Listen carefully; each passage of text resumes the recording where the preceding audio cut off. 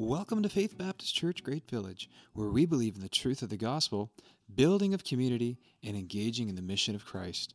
We hope you enjoy this week's message as our pastors share from God's Word. Happy long weekend. I'm up here earlier than I've ever been up here, I think, so I'm making a promise to you we're going to be done on time, maybe even a bit early. Does that sound good? It's a long weekend, it's supposed to be a beautiful day, the sun's already come out. And I have one point to make, one book in the Bible we're going to look at today, and it's the book of Ezra. So if you want to turn there to the book of Ezra. 1st and 2nd Chronicles, Ezra, Nehemiah, Esther, they're all contemporaries of one another. Today we're talking about returning, rebuilding, and removing. The 3 R's. Triple R. I had mentioned that I wanted this sermon to set the tone for our Say Yes campaign that's starting just next week. We're doing 3 weeks conversation on our core value of engagement. That includes 3 weeks of teaching through our 3 core values: truth, community, engagement. It includes a spiritual gift assessment tool. We want our church to know their spiritual gifts so that they can be using their spiritual gifts. It also includes a ministry inventory.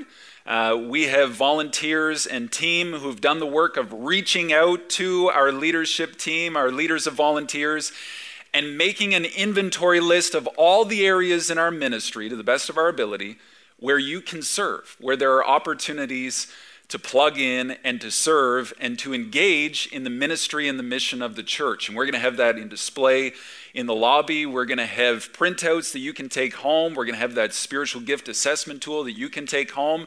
And the big idea behind this whole thing, the big goal, is to engage in the conversation around engagement.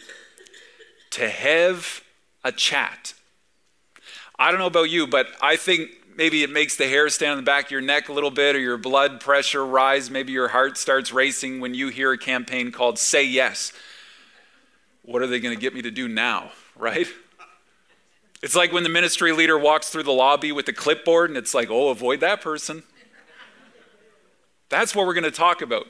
And we want to have fun with this. We want to take the tension out of the air when it comes to serving.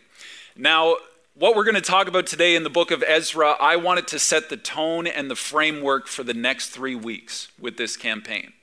Because if we go through this campaign and the idea that you get is, I just need to do more, I just need to serve more, I need to give more, I need to be at the church more, that person's doing that much, I need to do that much, or I need to do more, the pastor just wants me to do more, the ministry team needs more people, I feel shame, I feel guilt, I just feel duty and obligation.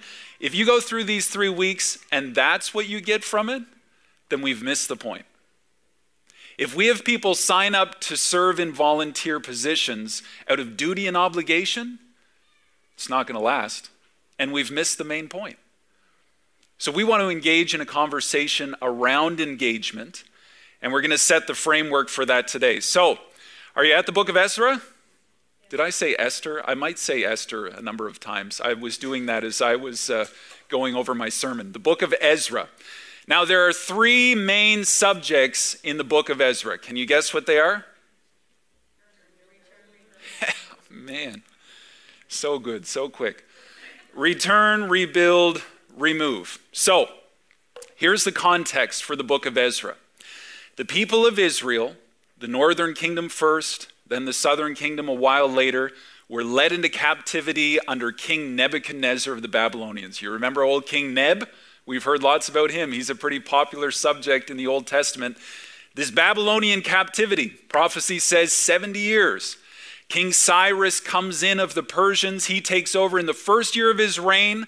They start this return process. All the exiles who were taken captive, now there's freedom to return back to their homeland and to start rebuilding, and to start removing. Could I have somebody shut the door at the back there? Would that be okay? Those kids, they're just having so much fun up there. Return, rebuild, remove. So, here's the thing about returning. When Nebuchadnezzar led the Israelites into captivity, not every Israelite went into captivity. Thank you, John. And then when Cyrus said, you can now start the return, not every Israelite returned. And the ones who did return didn't return all at once. In fact, it was over decades that this return took place, the great diaspora of the Jews. The return didn't take place under one king, but many kings. It didn't take place under one leader, but many leaders. It didn't take place for one purpose, but many purposes. And over this period of time, this big process, the Jewish people started to return back to their homeland. Does that sound familiar? The great return to church. You know, we talk about the church as an event on Sunday. We talk about the church as a building. We talk about the church as the people. We know that the church is the people, but sometimes we get our language a little mixed up and we say, when are you coming back to church, right? The last 2 years, the church has been scattered, physically scattered. We've been in our homes. We've been on lockdown. There was a period of time where there wasn't anybody in this facility, and it was eerie. It was creepy to walk through here. Doing my Wednesday night Bible studies online through the book of Ephesians. You remember that? I think the first week we had I don't know what it was. It was hundreds of people tuning in, and then by the last week it was 12 people. Once the once the excitement of the whole online experience wore off 12 weeks later, you remember that? And it was just the pastors, and we were doing it live with 1 or 2 tech people, and then the band could be here on Sunday, so it was the band, the pastors, the tech people. Then we could have 50 people. Oh yeah, so we set up tables with chairs around them. You remember that? We had 50 people attending. You had to pre-register, and then 75, and then 100. And then summer came, and we could have outdoor events, so more people came, and we had a drive-in concert, and we had baptisms in the pool down here. You remember that? And then it was back to just the pastors recording on a Thursday and trying to be excited about the Celebration Sunday service on a Thursday morning when it's just me and Alex and Steve in the auditorium, and then more people could come. And now we have people in the room. We have people participating online. Last Sunday we had 39 screens viewing, which in our calculations of 2.5 people per screen is 97 people participating online last Sunday. You may not know that. We have people traveling on the long weekend. Maybe you're at the campground. Maybe you're here at your cottage, so you came in person. The church is spread out. Some have returned in person. Some are choosing to remain online.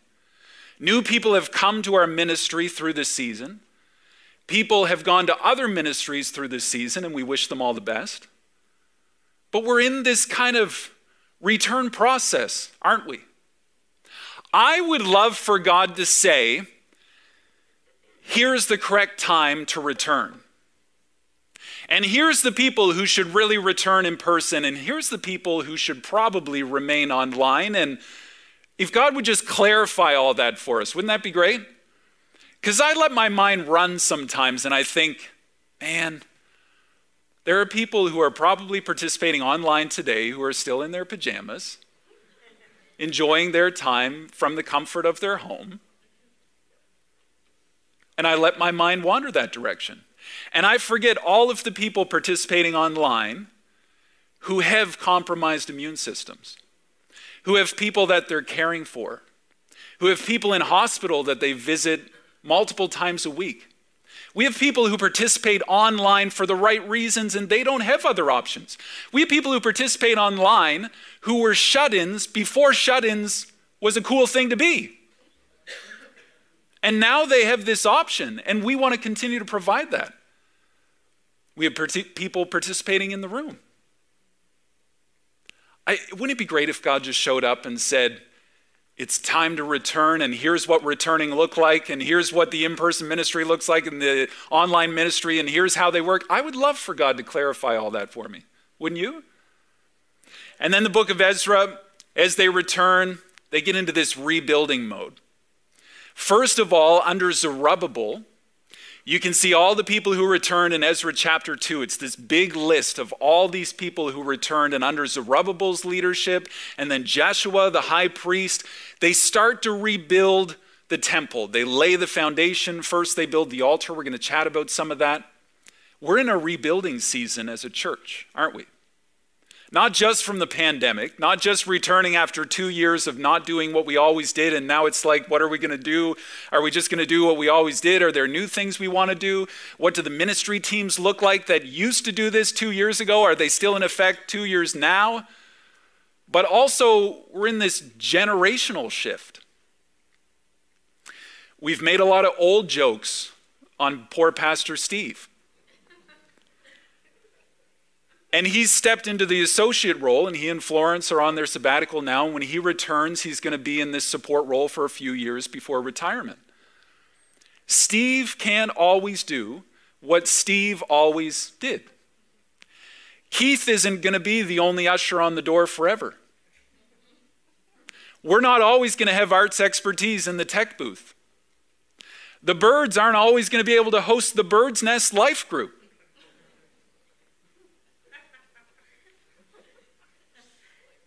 Bird's Nest, I love that. There's a generational shift that has always needed to happen across time and eternity because we are a generational church.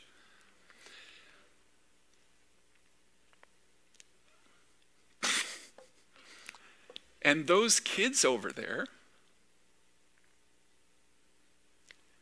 they're going to be the next generation to lead this church. So this rebuilding shift needs to happen, and we are in this rebuilding season, aren't we? And then the final big subject through the book of Ezra, and then we're going to dig into some verses, and then I'm done because I just want to make one point after we chat through this, is to remove all of the false idols, all of the pagan worship.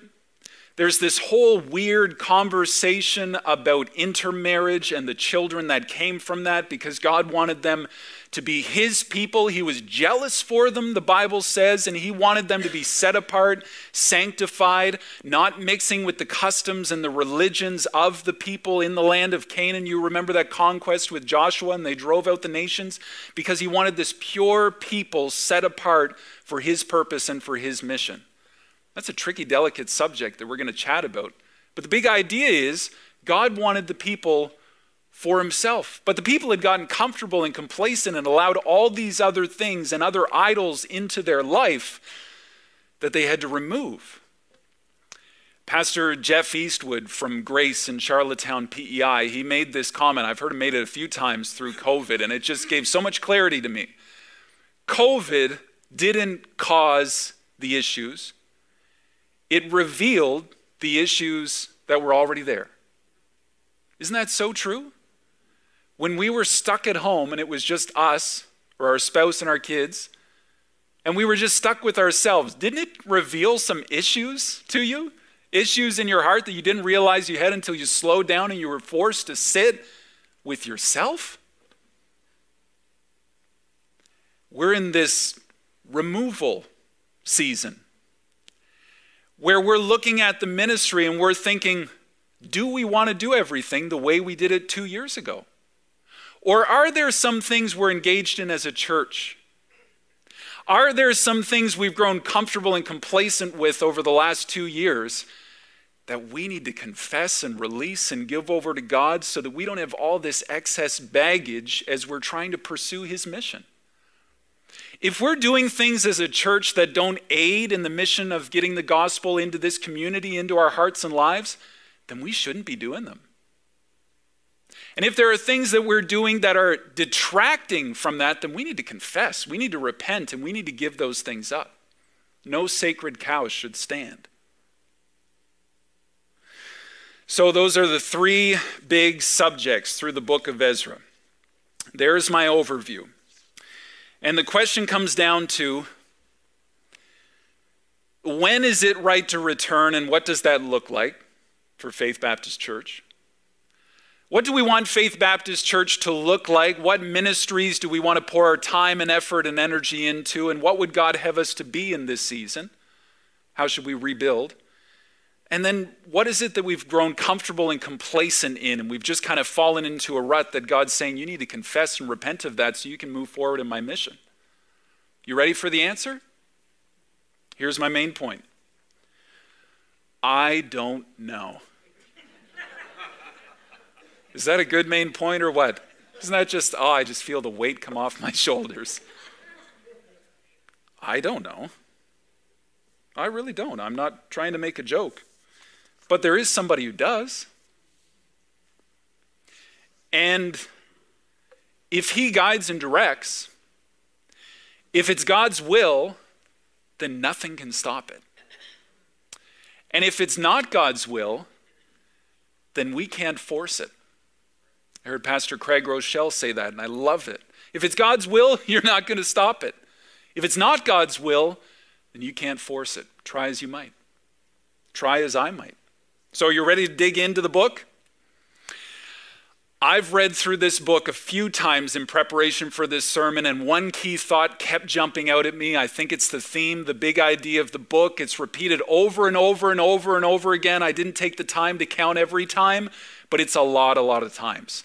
And that's all I want to look at today is this idea of God's will, God's hand upon them, God stirring their heart to return, to rebuild, and to remove. And this is the framework I want us to have as we go into the Say Yes campaign, that God would be the one to lay it on our hearts, that his hand would be upon us, and that he would stir the spirit within us to say yes. Ezra chapter 1 and verse 1. The Lord, it's the tetragrammaton. It means Jehovah, the Father, the Son, the Spirit, the Trinity. The Lord stirred up the spirit of Cyrus, king of Persia, so that he made a proclamation throughout all his kingdom and also put it in writing. The Lord stirred up the spirit of a pagan king. Do you remember Mother's Day? We talked about how Pharaoh paid Jochebed to raise the kid that Pharaoh did not want to have, who ended up being the one to free his people from slavery in Egypt. Is it possible that God could move the heart of a king, a government, a culture, a nation to do his will? Doesn't that blow your mind? You ready to have your mind blown? My mind was blown. Here we go. See this thing? It's not a cucumber or I don't know. This is called the Cyrus Cylinder. And it was dug up by British archaeologists in 1879. And it dates back to the 6th century BC. And Cyrus the Great is all over this. In fact, this thing is covered in writing, cuneiform writing, I think they call it. You can see it at the British Museum right now, apparently, with all of his decrees from his first year of reign. Ezra chapter 1, verse 1, in the first year, God stirred his heart, he made a decree. That decree is written on this cylinder that you can read today. You can read the translation of it, but they found it.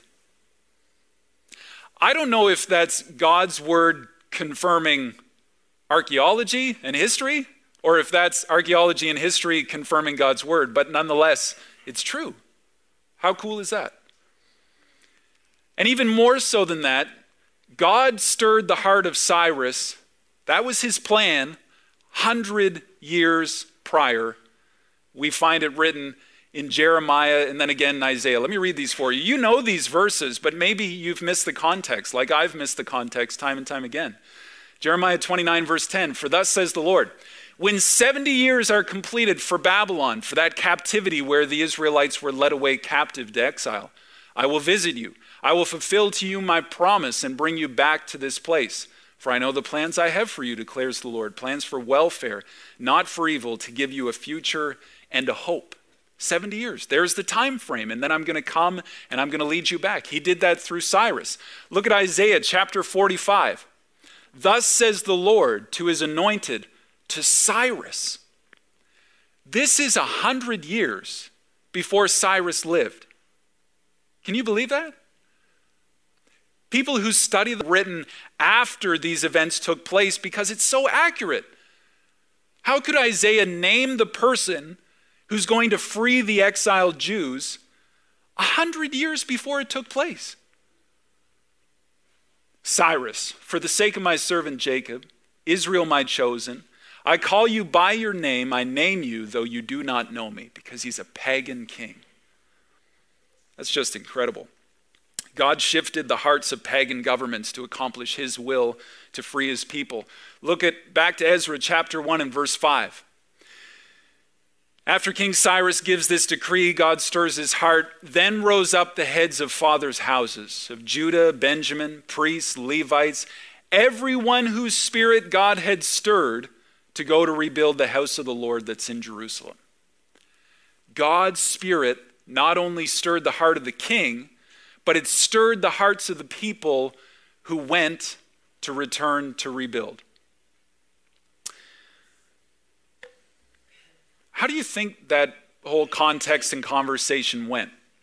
Cyrus says you're now free to return, take a group, start rebuilding that temple. And then certain people in exile, the Israelites, God stirs their heart to follow Zerubbabel and Joshua to go back and to rebuild the temple. But there are Israelites in exile whose hearts weren't stirred, who didn't return. They didn't all return at this point. I wonder if there would be any sort of inclination that those people were just scaredy cats. They just didn't have enough faith. Maybe the other side of the issue was, seriously, you're going to return? You know it's not safe, right? You know you might be rushing this, right? And there's this conflict that goes back and forth. Were the Israelites in whose heart God stirred their spirit to return, were they more faithful than the other Israelites? Were they more sanctified? Did they have more courage? Well, you know, one of the Israelites who didn't return, you probably recognize his name. His name's Daniel. Daniel was a courageous guy, wasn't he? We're talking about Daniel in the lion's den. He's no scaredy cat, right? Pun intended. He didn't return. Why not? God was certainly working in his heart, right? But God didn't stir his heart to return to rebuild in Jerusalem. I just thought it was an interesting thought. Let's jump to chapter 2 and verse 59 of the book of Ezra. The following were those who came up from Tel Melah, Tel Harsha, Cherub, Adon, Immer. Though they could not prove their fathers' houses or their descendants, whether they actually belonged to Israel. Think about this. God stirs the heart of a pagan king to release the people. Then some of the Israelites have a stirring in their heart to return. But then there's also these people who can't prove their lineage and ancestry back to Israel, but yet God stirred in their hearts to return as well. Is that not interesting? God not only works in the heart of a pagan king or in the heart of his people, but in the heart of these other people who can't prove that they're Israelites, but they return, they rebuild. And then the people gather as one man in Jerusalem, it says, to start this rebuilding process. I love the picture of unity, one man. Unity, direction, vision, a common mission. Why? Because God had initiated it. God stirred it in their hearts. It happened naturally, supernaturally, as God imposed it in their hearts and they arrived. They didn't have to be persuaded. They didn't have to be whipped. They didn't need somebody coming around with a clipboard saying, hey, could you show up in Jerusalem? Here's what we're going to work on. God stirred it in their hearts. And they arrived to the task as one man. They laid that first stone in the foundation, and then there's like this responsive worship service. They just break into song. And then as they're laying this foundation, I think it's the end of chapter 3, that last stone goes in, and there's all this singing and rejoicing, praise and worship. But then at the same time, there's this really interesting dynamic. There's the previous generation who had seen the grandeur and the glory of the former temple. And now they're seeing the footprint of the new temple. And it's not as good as the one back in the day. It's not like the glory days. It's not like back in my day. And they start weeping. And Ezra records that the weeping was so loud and the singing was so loud that you couldn't tell the two apart. picture this ceremony. The last stone goes in. This is what they've returned to do. The foundation's now built. Now they can start erecting the walls. And you have people rejoicing and singing and clapping. And then you have the older generation crying and mourning and weeping because it's not as good as back in the day. I'm not quite sure how to apply that. We tend to get stuck on the way things were, don't we? The good old days. We miss out on what God is doing today because we're so focused on what God did back in the day, back in the glory days, the good old days, when ministry was ministry, right? And when men were men.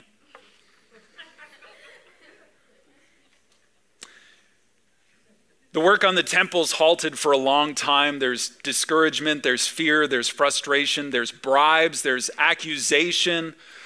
The Samaritans, they circulate these letters back and forth with Persia, and they're like, do you know what the Jews are doing down here? Did you say that they could do that? Did you give them permission? Do you know that they're going to grow and build strong, and then they're going to become a thorn in your side, Persia? Did you think about this? So the Persian king writes back and says, no, we better stop. But God stirs the people's hearts to get going all over again. Look at Ezra chapter 5 and verse 1. The prophets, Haggai, Zechariah, you know those names. These are all contemporaries in the same time. The son of Iddo, they prophesied. Then Zerubbabel, the son of Shealtiel, Joshua, the son of Josedek, arose, began to rebuild the house of God that's in Jerusalem. The prophets of God were with them, supporting them. What does it mean for them to prophesy? Well, the prophets were God's men carrying God's message to God's people. They heard the word of God through the prophets, and it stirred their hearts to get back at it and start rebuilding. And they go back at the project. Jump to chapter 6 and look at verse 8.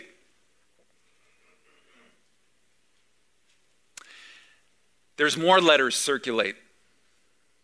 And the Jews are telling the Samaritans, you check back in with the Persians and remind them of Cyrus. Remind them of Cyrus' cylinder. Remind them of Cyrus' decree.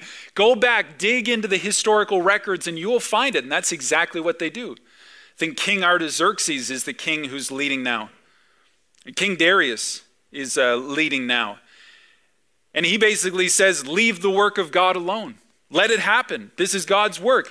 Look at verse 8. Moreover, beyond this, beyond just letting it happen, I make a decree regarding what you shall do for these elders of the Jews for the rebuilding of this house of God.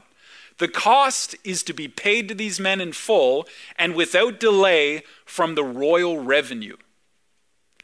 The Samaritans try and get in there and say, hey, we can't stand these Jews. Let's write to Persia. Let's get this thing stopped. And then the Jews say, hey, Persia, check your historical records. They find Cyrus' decree, and Darius says, oh, I'm sorry. Keep the work going. And now we're going to fund it. Isn't that awesome? Do you see how God is stirring in the heart? He's making this thing happen when all hope seems lost and they call for a halt. Whatever's needed. You need animals for offerings? You got them. You need food for the priests? You got them. You need supplies every day? You got it. Daily supplies. It's all yours, straight from the hand of King Darius. I wonder if Daniel, who is a wise man for King Darius, is whispering some of this into King Darius' ear. I wonder if God is working through Daniel, God's man, placed next to King Darius of the Medes and Persians, and he is using him to stir the heart of King Darius to make this return, rebuild, and removal happen in his homeland. I'm sure God has him there for a reason. I'm sure he's involved. Whatever's needed, it's yours. Jump to chapter 6 and verse 14. They've finished their building by decree of the God of Israel and by decree of Cyrus and Darius and Artaxerxes, king of Persia. We're missing one of the kings in there. His name was Xerxes, and he's the king who married Esther. Remember that story? See how these tie together in the time frame? Through all these kings, God stirred in their heart, gave their decree, but ultimately it's God's decree, isn't it? God's word, the stirring of God's will, may come through God's man in the moment or God's woman for the moment. We see that time and time again with the prophets through the Old Testament. But ultimately, it's God's decree for his people. That was the first section of Ezra. Zerubbabel, Joshua, the building of the house of the Lord.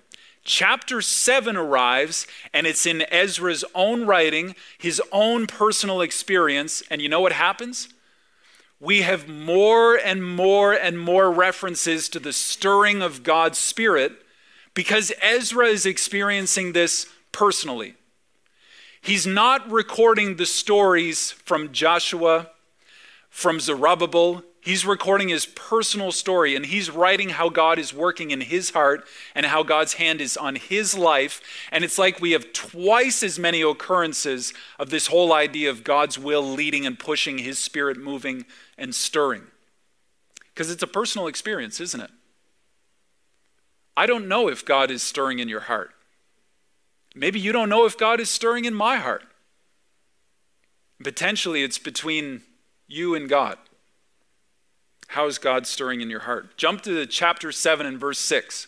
This is some 50 years later when Ezra is leading a group back to continue to rebuild. The Lord had made them joyful, turned the heart of the king of Syria to them, so that he aided them in the work of the house of God, the God of Israel. I love how God can turn the hearts of kings. Verse 6 of Ezra chapter 7. This Ezra went up from Babylonia. He was a scribe skilled in the law of Moses that the Lord, the God of Israel, had given. And the king granted him all that he asked, for the hand of the Lord his God was on him. Isn't that beautiful? Ezra's a scribe. He's skilled in the laws of God. He loves the law of God. Look at this next verse, verse 9. The good hand of his God was upon him. The good hand, I love that. It's not a hand of judgment. It's not a hand of oppression. It's not a heavy, burdensome weight. It's the good hand of God. For Ezra had set his heart to study the law of the Lord and to do it and to teach his statutes and rules in Israel. I think of James chapter 5, be doers of the word and not hearers only. Here's this guy Ezra. He loves the law of God. He's given his life, his profession to studying the law of God, to be a scribe. But he doesn't just study the law, he does the law. He applies the law. And if anybody doesn't know the law, he teaches the law. And if people are stepping out of the law, he shows them the rules. He gives correction. This Ezra went, the good hand of God was upon him. Look at verse 18. This is the king speaking to Ezra, and look at what the king says in his decree. Whatever seems good to you and to your brothers to do with the rest of the silver and gold, look, we're going to fund your trip.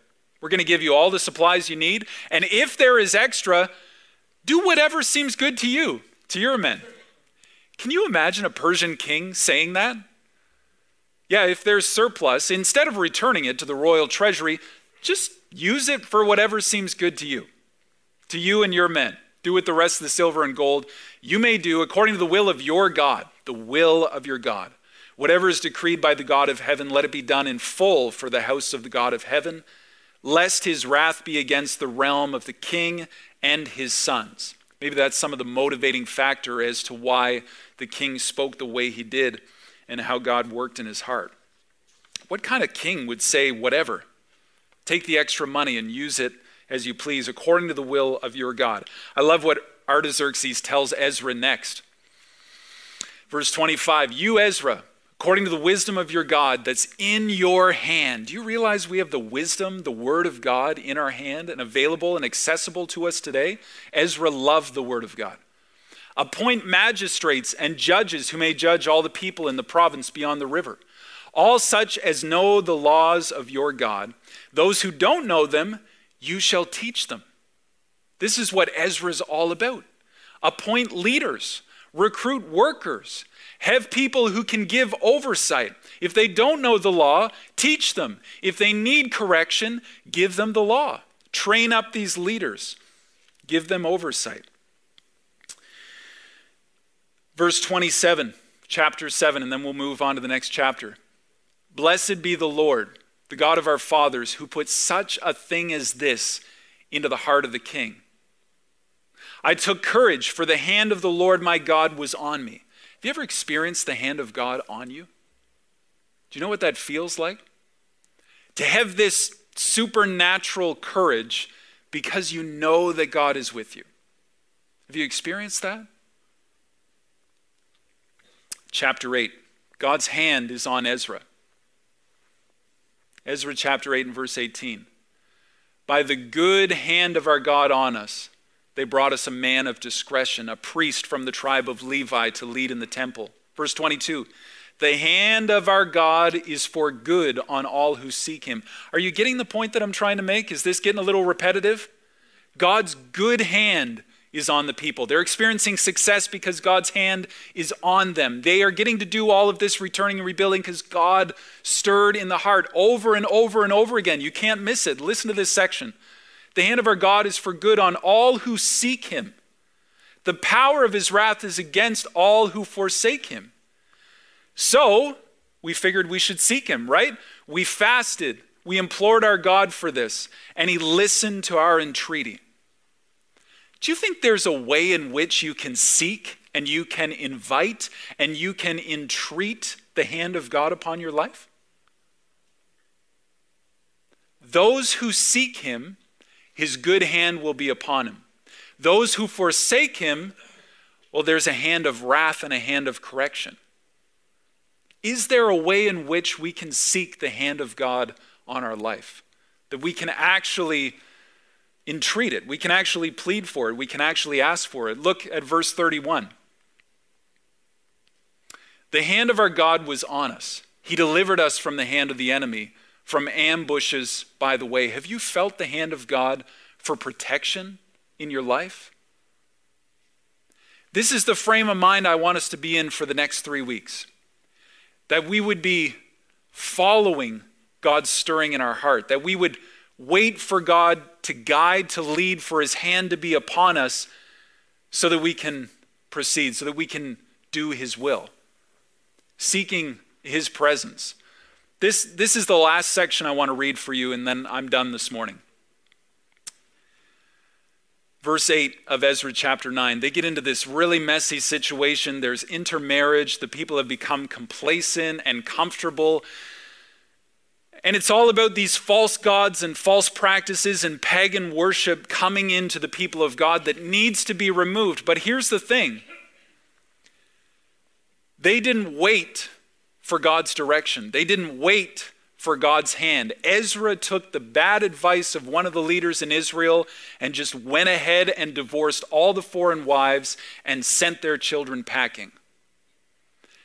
And it doesn't say in chapter 10 that God was in that. God hates divorce. God wants his people to be pure, but God hates divorce. Jesus' heart, pure and undefiled religion is this: the orphan, the widows. The orphan, the widows.